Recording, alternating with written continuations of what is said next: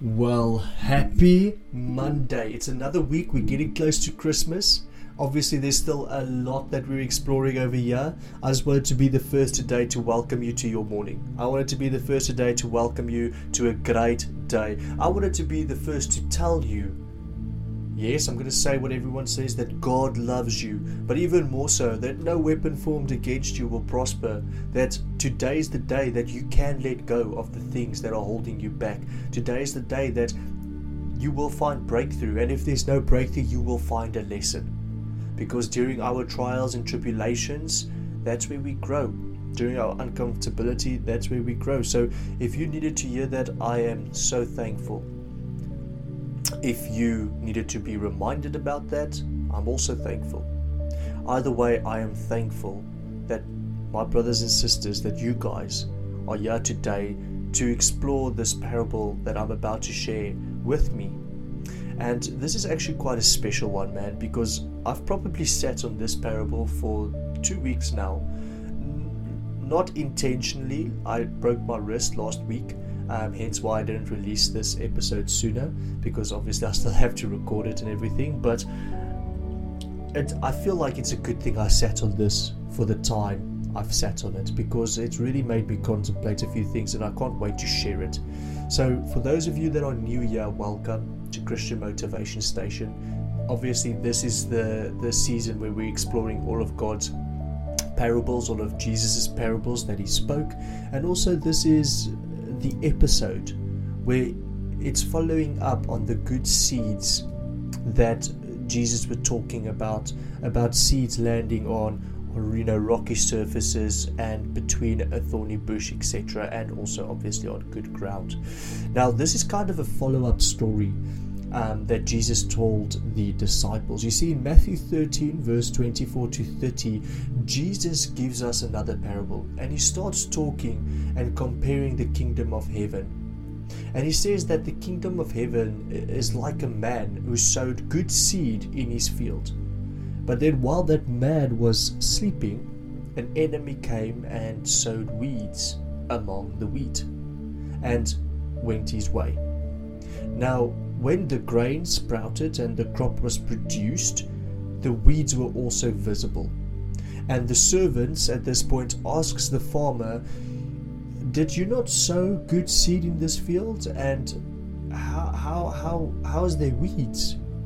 And the farmer says, "Well, an enemy has done this." And the workers reply, going, "Well, do you want us then to go and gather them up?" And the farmer says, "No, lest while you gather up the weeds, you also uproot the wheat with them. Let both grow together until the harvest. And at the time of harvest, I will say to the reaper, first gather together the weeds and bind them in bundles to burn them, but gather the wheat into my barn." Now, this is a crazy parable, because if you take it and summarize it for a second, you have the enemy, you have the good farmer, you have the field. Okay, then you have the weeds and you have the wheat. So there's 5 things in this story, and they all represent something.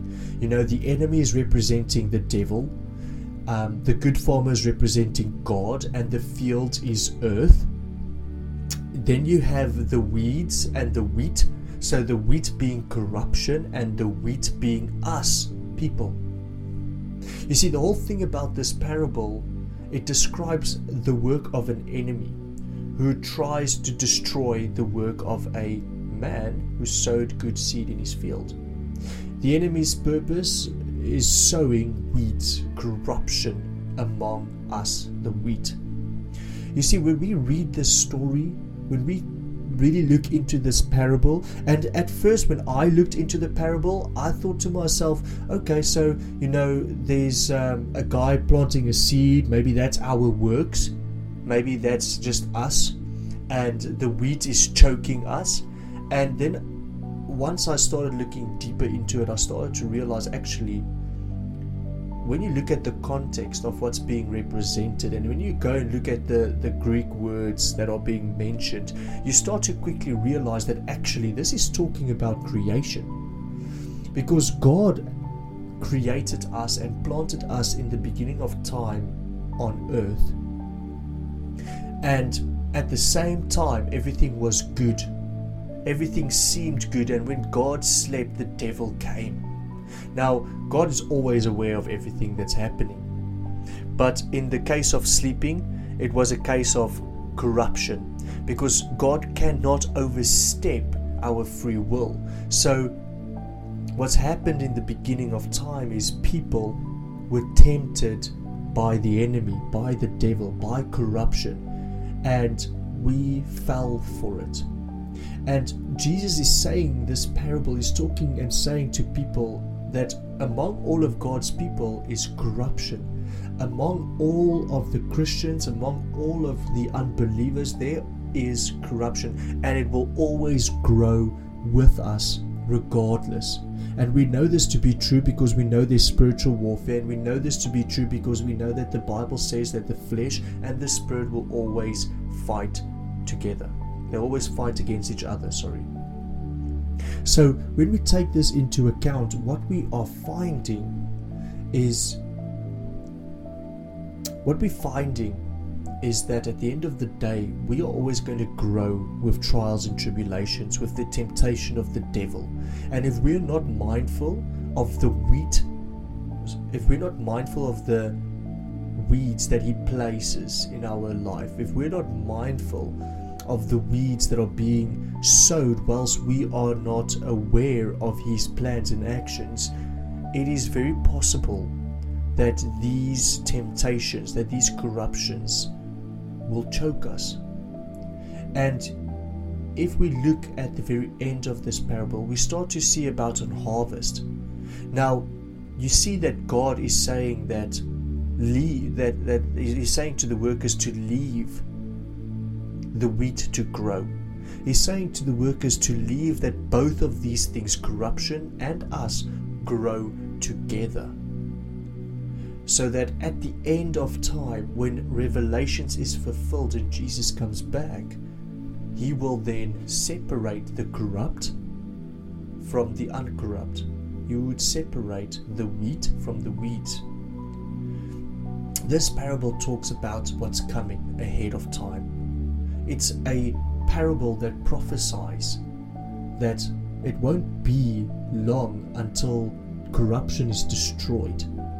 But it's also a parable that tells us that if we allow corruption to grow in all areas of our lives, and if we, shall I say, live with sin and don't get rid of it by repenting and giving it to Christ, we will find ourselves being choked by the weeds, by sin. It is up to us at the end of the day to turn away from any corruption, to turn away from any sin, because sin will choke us, sin will separate us. And at the end of the day, when Christ comes back, you will look at us, and if we are still entangled with sin, and we had all this chance to turn to him and we don't, we will have a price to pay, and we know what that price is. We'll get binded up together with weeds, and it will be burnt. But there's another promise. If we turn to God, when we are in Christ, when we constantly walk away from corruption and sin, when we uproot weeds of our life that the devil chucks at us, there's another promise that is made in this parable, and that is that the wheat will be gathered into Christ's barn, into God's barn. We will be saved, we will be kept, we will have refuge. And this, where we are now, this time in where we are now, presently speaking, and future, until Jesus comes, this is going to be the time where we are growing with corruption. We can't get away from sin, but we can definitely fight against sin. The only sin that cannot be fought against is sexual immorality. That's the only sin that Paul tells us to flee from. The devil is going to come to kill, steal, and destroy, and the Bible tells us we need to be mindful because the devil is like a prowling lion seeking someone to devour. So he's going to put out nets, he is going to put out snares to try and catch us, to make us fall and stumble. But as long as we stay mindful, as long as we walk with wisdom and remember the parables that Christ has taught us, we'll be fine. And I'm not saying if you fall short of the glory of God, I'm not saying if you sin and or let's say you're a Christian and you sin, that you're going to go straight to hell. What I'm saying is if you stay in sin, then there's a question to be asked when you self-reflect. Why is this sin my idol? And I need to get away from it. There's going to be times where you struggle with sin and you're going to feel that, oh man, maybe I'm not a Christian because look at all the other people around me. They're not entangled with corruption. Well, that's simply not true, because we are now told that we are always entangled with corruption. We grow with it until the very end of time. So we all do fall short of the glory of God. We all sin sometimes. It's not the actual sin that's the problem, because we can repent of that. We can turn away from it. It is staying in that sin. It is not feeling a sense of guilt when we sin that becomes the problem, because then we've become used to it and we live in it. And Proverbs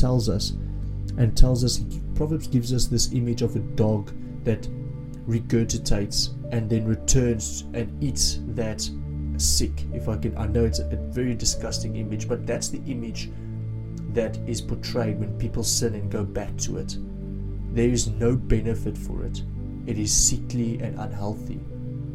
For temporary pleasure, it is going to have a long-lasting guilty effect, whatever the sin may be.